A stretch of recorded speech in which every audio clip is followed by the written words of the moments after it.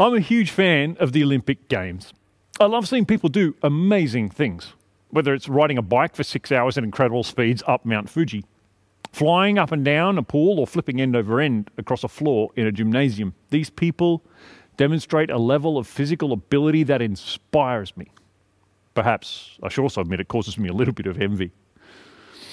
Olympians pursue excellence with incredible focus. Every movement, every decision, every bit of expended energy is calculated and executed in exactly the right moment. Perhaps the clearest example is gymnastics. If you do everything right, it is possible to get a perfect score, at least in most disciplines. Well, this is the third week in our series discussing the counterfeit pursuits of life, and we're going to talk about perfection. Yeah, perfection is a counterfeit pursuit. Perfection holds out this false promise of happiness and satisfaction when we get it right, when we achieve our goals, when our kids are all brilliant, when our scores are all perfect, when our business is always booming. But it's a false promise, an empty one, surprisingly unfulfilling. But wait, you say, what about those Olympians, those heroes? They pursue perfection, right? They seem to be doing okay. Well, no. The vast majority of Olympians pursue excellence, not perfection. There is a vast difference. So before we go any further, let me talk about what it looks like to be a person who pursues perfection. What does it look like to have a perfectionist tendency? And how is that different to striving for excellence? Well, here are the signs of perfectionism. And I wonder if any of these things sound a little bit familiar to you. Or maybe they sound familiar in someone you know. Maybe this is one of those messages you'll be handing around to friends or sending links to say, I think this is about you. And perhaps they'll send it back. Well, let's firstly say, the first thing I want to talk about in perfectionist thinking is absolute thinking. An Olympic athlete faces failure all the time. They are super high achievers, but they don't always get perfect scores. And one of the reasons top athletes succeed is that they can be satisfied with excellence. They can do something amazing, and even if it isn't perfect, even if they don't reach their personal best, they can be content and carry on. Perfectionists, on the other hand, tend to set high goals. They work hard towards them, but they tend to have a more absolute, an all-or-nothing mindset. If they don't achieve their goals every time, if they don't colour inside the lines perfectly, they'll write it off completely as a failure. And they're more likely to sink into a depressive state, to disconnect, or to give up altogether. Also, because of this absolute thinking, perfectionism tends to focus on the end goal more than the game itself. People can be fixated on the goal, so fixated on the goal, that they don't see the game happening around them. In a soccer, if a person gets fixated on a goal, but they lose focus on the whole game, they lose focus on where the ball is or where all the other players are, chances are they'll never score a goal, right? Perfectionists also tend to be more critical. If you know someone who is overly critical, then they're probably a bit of a perfectionist. But you also have to remember that they are far more critical of themselves than they are of others. Author and coach Bev James writes, perfectionists live under the watchful eye of the biggest critics, the pushiest taskmasters, and the most aggressive standard setters themselves. So because a less than perfect performance is so painful, so scary to perfectionists, they tend to take a very defensive posture towards constructive criticism. This is different to someone who's pursuing excellence, an Olympian, for instance. These people are able to see criticism as valuable information to help their future performance, and it does. Not so with perfectionists. Perfectionism then also leads to a tendency to blame people, to find some way to lay the imperfect performance at someone else's feet. So usually when you find someone who spends a lot of time pointing fingers of blame to others for things rather than taking responsibility themselves, you found a perfectionist. Now here's something else that's interesting that you should know about perfectionist thinking. Sometimes a perfectionist is going to be the laziest person you know. It's backwards, right? It seems paradoxical that perfectionists would be prone to procrastination because procrastination is detrimental to productivity. But perfectionism and procrastination go hand in hand. And this is because perfectionists will sometimes worry so much about doing something imperfectly that they become immobilized and fail to do anything at all. Can anyone relate to this? This is my preferred expression of perfectionist tendency. I know in my messenger comment, I pointed out that because of my tendency to be a perfectionist in colouring in, I no longer do that at all. I refuse to play. And if I don't play, then I don't fail.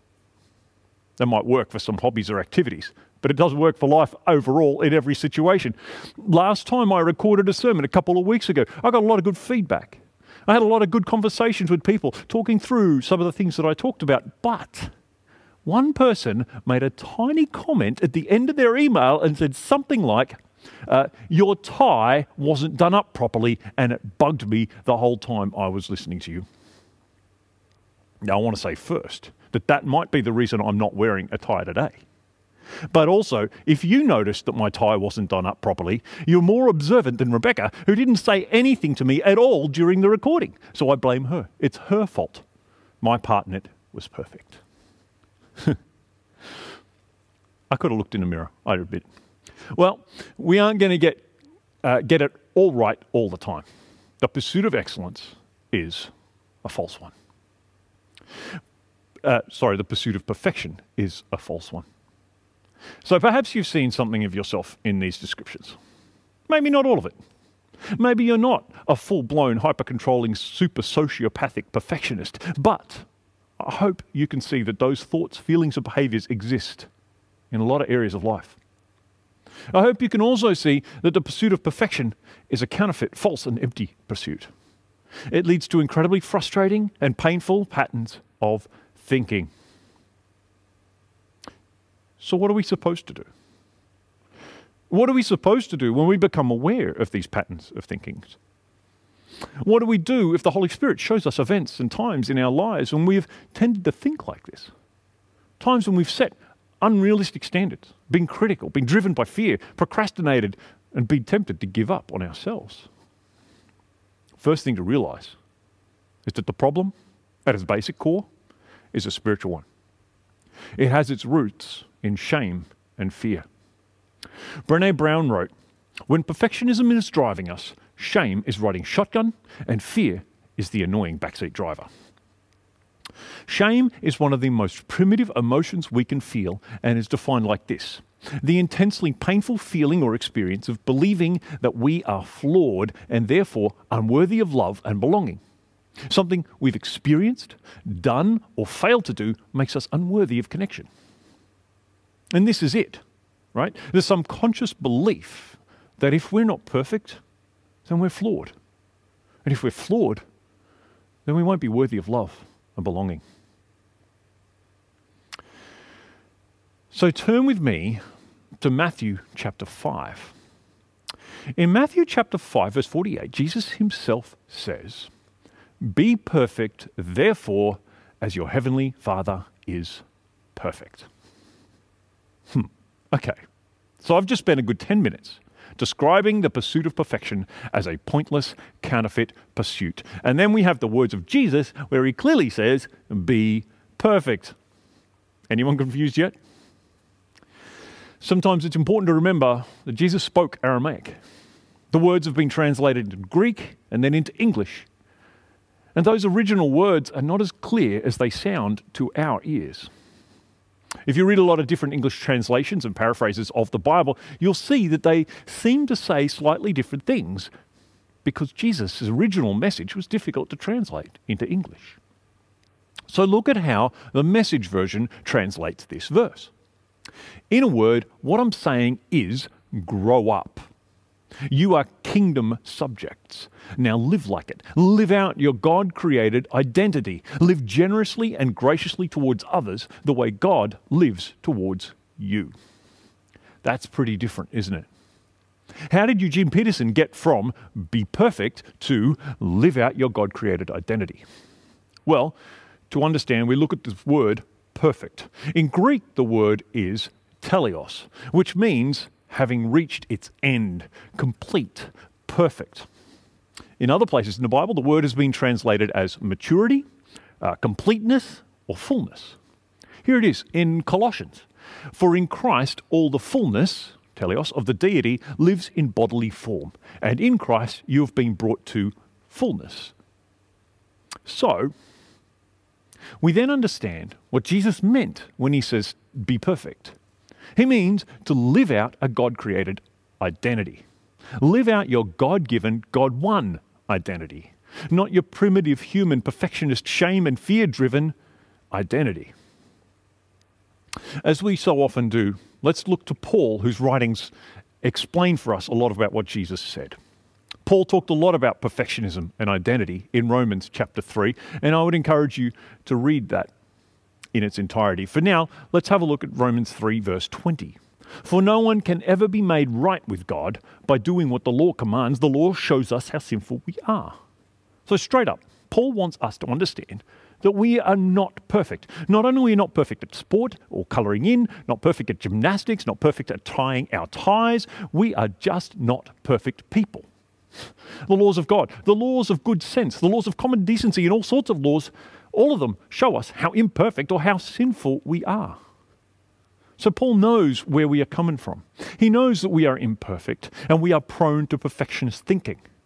So he continues. He says in verse 22, we are made right with God by placing our faith in Jesus Christ. And this is true for anyone and everyone who believes, no matter who we are. So we're imperfect, but we can be completed, matured, perfected by placing our faith in Jesus Christ. So what does that mean? We believe that God loves you, okay? So much that he came to earth as Jesus Christ and died for you. So when we say placing your faith in Jesus Christ, it means coming to a point where you actually, really, deep down believe that Jesus did this for you. Because if you really have that faith, if you really believe the God of the universe did this for you, then perfectionism dissolves into dust. Because suddenly the fear that you're not worthy, unless you do something perfectly, is gone. The fear that you are flawed and unworthy of love and attention is undone. Every mistake, every misstep you ever make will never undo what God did. The proof that he offers love is in that he showed it. If you're living a perfectionist mindset, it's all about what you do, right? But if you live in the faith identity, then it's about what God did. If you pursue perfection, it's about you. But if you pursue faith, this faith that Paul is talking about, it's about Jesus.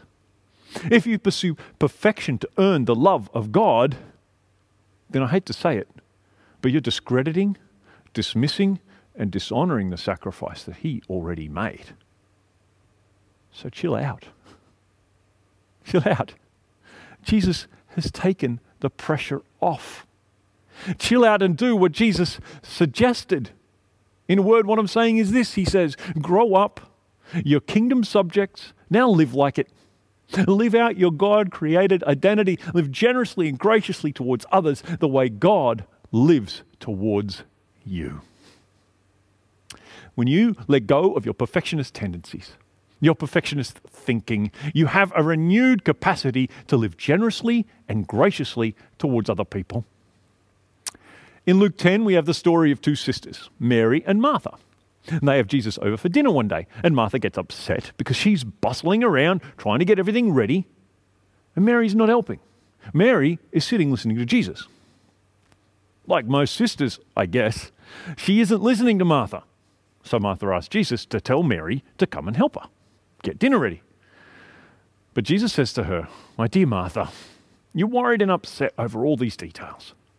There is only one thing worth being concerned about.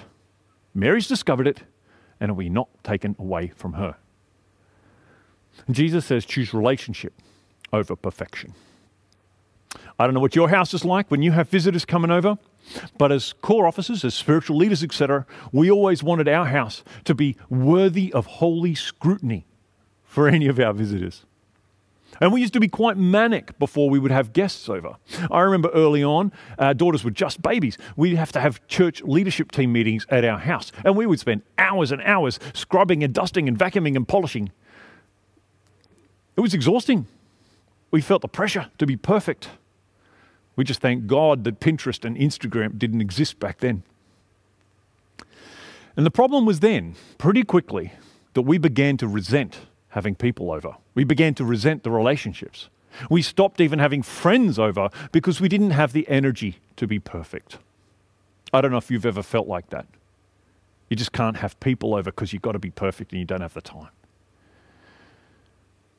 I want to say that perfectionism can ruin your life. Perfectionism might be covering your deepest fears. You might fear inadequacy, rejection, or intimacy. But I pray that as we've spoken about this today, that you might have seen some of the aspects and areas of your life that may be affected, where you may be prone to perfectionist thinking. I encourage you to spend some time thinking and praying about perfectionism, and to ask God to reveal those areas to you where you tend to pursue perfection over excellence, and to reassure you that it's okay to be imperfect. Perfection is not required, just love. God bless you each.